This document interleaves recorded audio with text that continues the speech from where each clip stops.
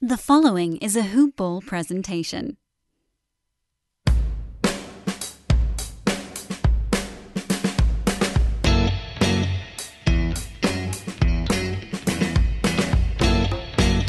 Hello, world! My name is Jared Russo, and I have been asked by the great Dan Besbris to do something a little special for Hoop Ball, and that is talk about salary cap leagues, which is not something the internet has particularly taken an interest to.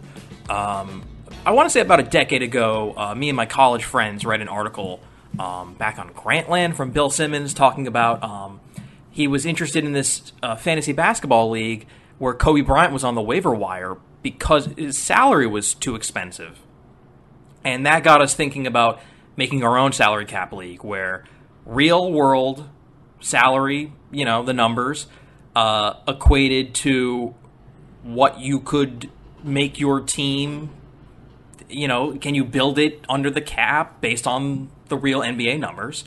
And we've been playing it ever since. Now, obviously, there's a lot of weird caveats. This is very hard to pull off. I don't think there's really any fantasy basketball, websites, leagues out there like ESPN or Yahoo or Fantrax or anything that does this automatically, which is a huge shame. I don't know what kind of league you're playing in, if it's categories or points or roto or playoffs or season long. I don't know. I can only tell you what my experience is. I can only tell you how I do it. But I guess for this first episode of the Salary Cap Show, or whatever we end up calling it, for the Hoop Ball Network, I guess we should just sort of figure out what the philosophy is. I guess, talk about it on a very, very basic level, and then maybe get into just some sort of examples of what you're looking for. I guess the name of the game here is value. It's how much production can you get out of a player, and what are you paying them? How much do they cost? And this gets into a lot of real world, real life GM stuff in which you're, Aaron Gordon just signed like a big deal for 4 years, 90 something, and this allows you to kind of get into that discussion, but also equate it to your fantasy league. Like, oh, I wouldn't want to pay him that. If I'm in a keeper league, I wouldn't want to pay him that much money. I wouldn't want to pay Andrew Wiggins the max. So I think that's the sort of really cool part about doing a salary cap league is you get to feel like a real GM. You get to actually talk about real contracts and their worth and team building and practice it yourself. Going after rookies, rookie deals, who's in a contract year, stuff like that really matters in this league, which I find fascinating. And it isn't the typical just take the best player, it's Giannis and it's Harden and it's... In these types of leagues, those things actually might not be the best route. In fact, in my experience, you can't pay Russell Westbrook that much money. You can't pay LeBron that much money. It's just too much. It's too much of your team's cap. And you're really looking to have a strong roster basically built around the cheapest contracts and the most value. So I guess on a sort of high level, I don't know whether you're doing categories. I don't know if you're doing points. I don't know if turnovers matter to you. I don't know what your scoring is. But at the end of the day, we can sort of assess what the best plan of action is.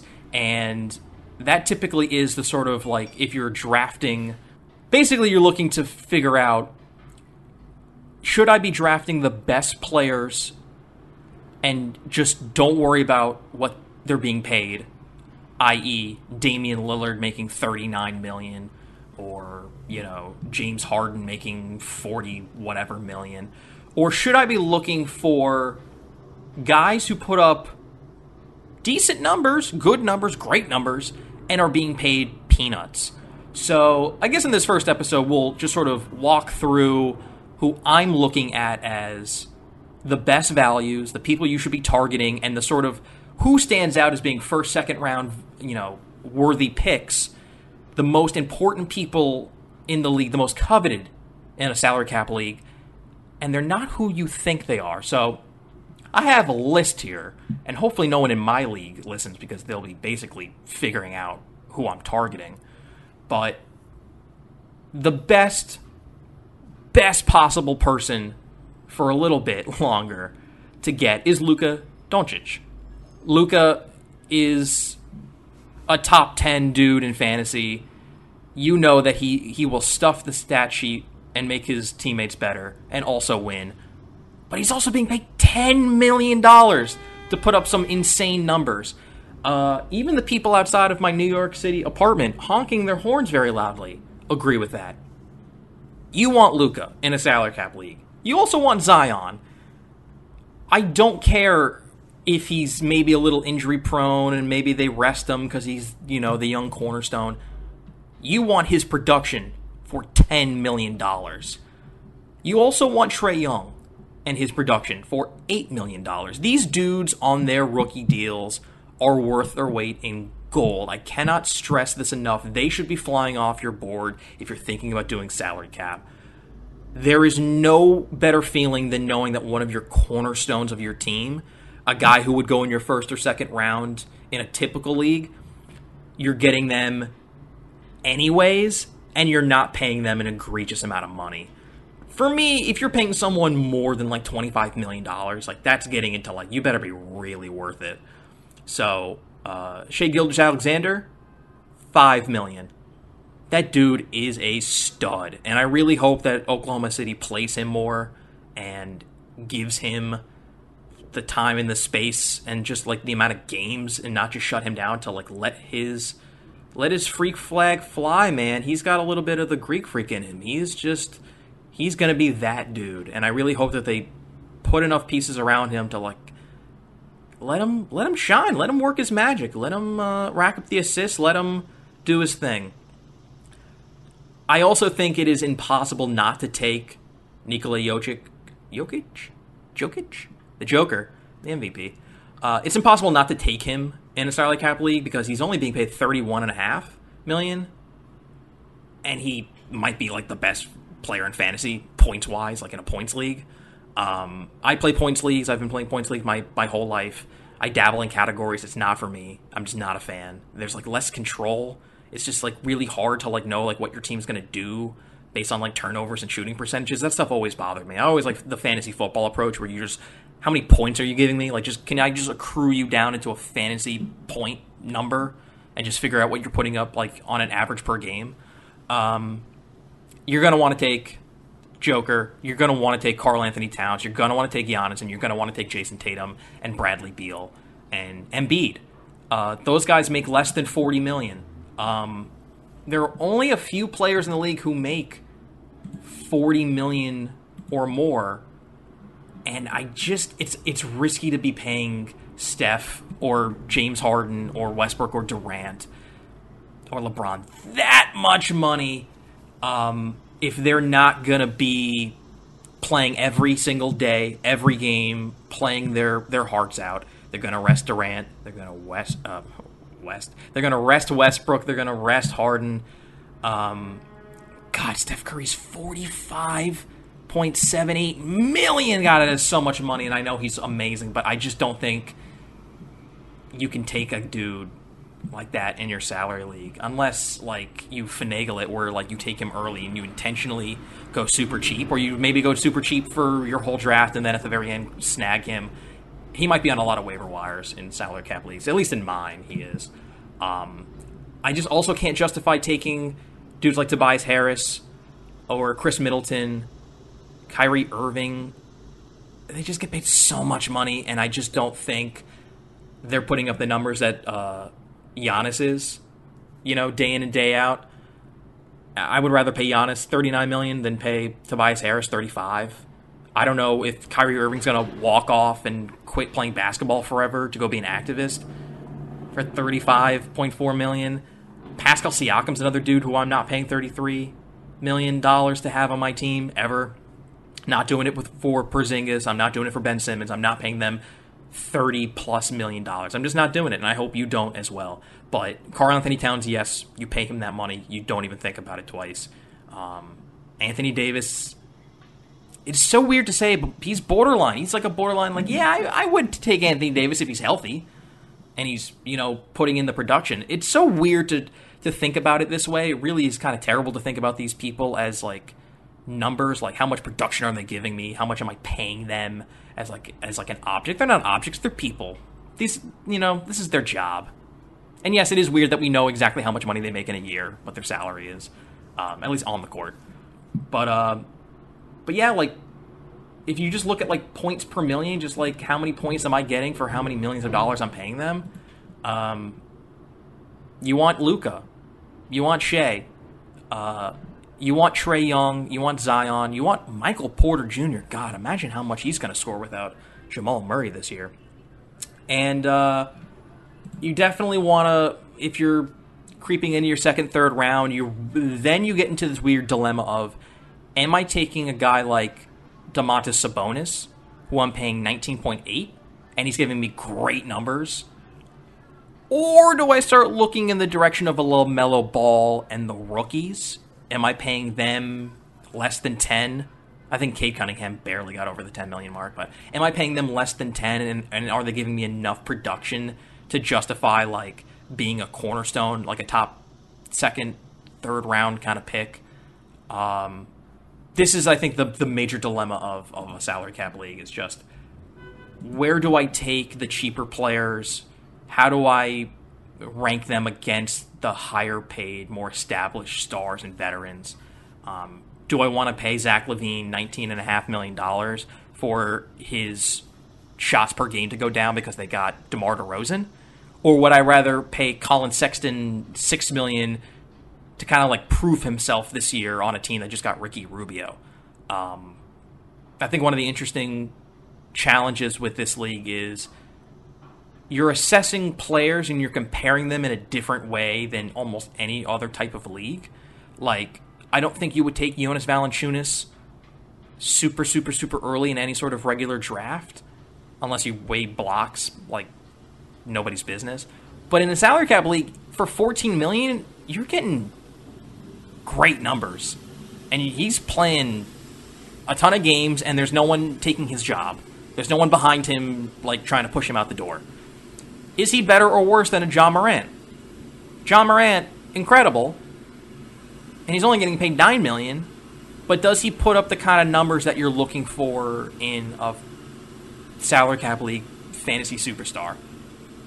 Are you going to invest $8 million, 8.6 in RJ Barrett and hope that he takes another step and becomes the cornerstone the Knicks need him to be? By the way, I'm a Knicks fan, which means I'm constantly cynical and jaded and paranoid, and I have to root for a team that is owned by the worst owner in professional sports. Don't tell him I said that. I still want to go to their games, but somehow not give him money. Are you going to invest a 4th, 5th round pick in RJ Barrett, hoping that he becomes that dude? Because eventually you're going to have to figure out, well, are the Knicks going to pay him a max salary? Is he worth the money? Do you give that $8 million and give it to Darius Garland? Do you give it to PJ Washington? Hopefully this podcast will eventually suss out that information. We'll get you there. We'll help you out. We will break down the difference between paying Bam $28 million versus paying Nikola Vucevic $24 million. I mean, it might be splitting hairs. I'm sure Vucevic puts up slightly better numbers, but he's getting older, Maybe rest more. Maybe Bam is just going pick and roll crazy in heaven with Kyle Lowry. Can you rely on Clint Capella getting paid $17 million? These are the sort of questions we want to dive into. These are the sort of things you should be asking yourself in a salary cap league. And ultimately, if you want to dive in and you want to do the work and you want to put together a Google sheet of everyone's salary and manually have to update it and get everyone on the same page, which is a lot of work. It's a pain in the ass. I know, I've been doing it for years. I think it's worth it. I think if you're questioning whether or not you want to dip into this kind of stuff, I think it's definitely it's worth a shot. It's worth a try. Because what other league are you going to look at guys like Tyler Hero and Dennis Schroeder and think, boy, I might take them early in a draft because they're getting paid like $5 million. Like, it's insane. It's crazy that these players will go before a DeAndre Ayton. They'll go before a De'Aaron Fox. to me, that's just fascinating. It is just fascinating to see what kind of players go where in a draft and what their value is based on their contract. Now, I will say, Hoopball loves the Sacramento Kings. Hoopball loves Richaun Holmes. Thankfully, I got on that bandwagon early, many years ago.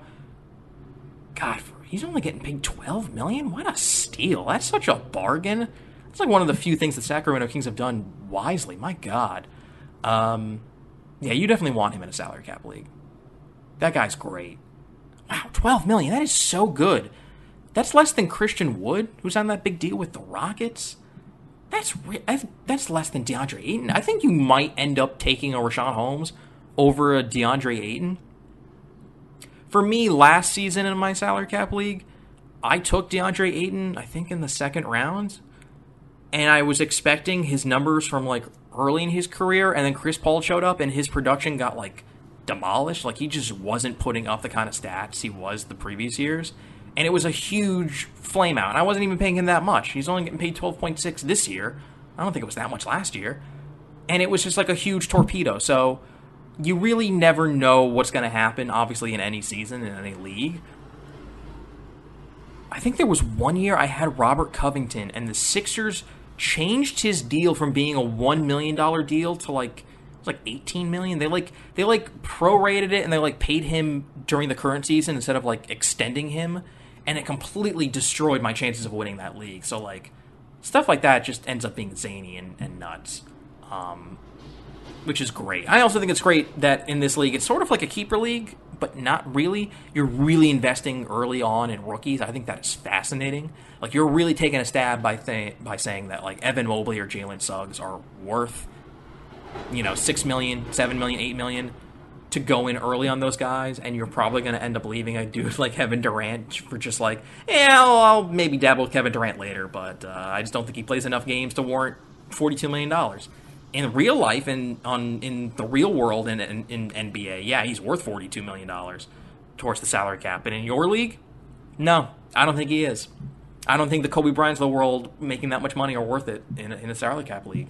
So, yeah, that's sort of my preamble. That's sort of my introduction to you, the listener, the Hoopball fans, to everyone, why you should play a salary cap league, who you should be aiming for, what the sort of strategy is, who I am, what my deal is. I'm just a dude who lives in New York, rooting for the Knicks and rooting against their owner, who really loves salary cap fantasy basketball. So I hope you have enjoyed this sort of demo tape, and hopefully I didn't screw it up too bad. So thank you for listening, and for more, follow Dan Besbris on Twitter. I think it's B-E... Follow me on Twitter at Jared Russo, JaredRusso. And I hope you have enjoyed the Salary Cap Show. Thank you. Have a wonderful day.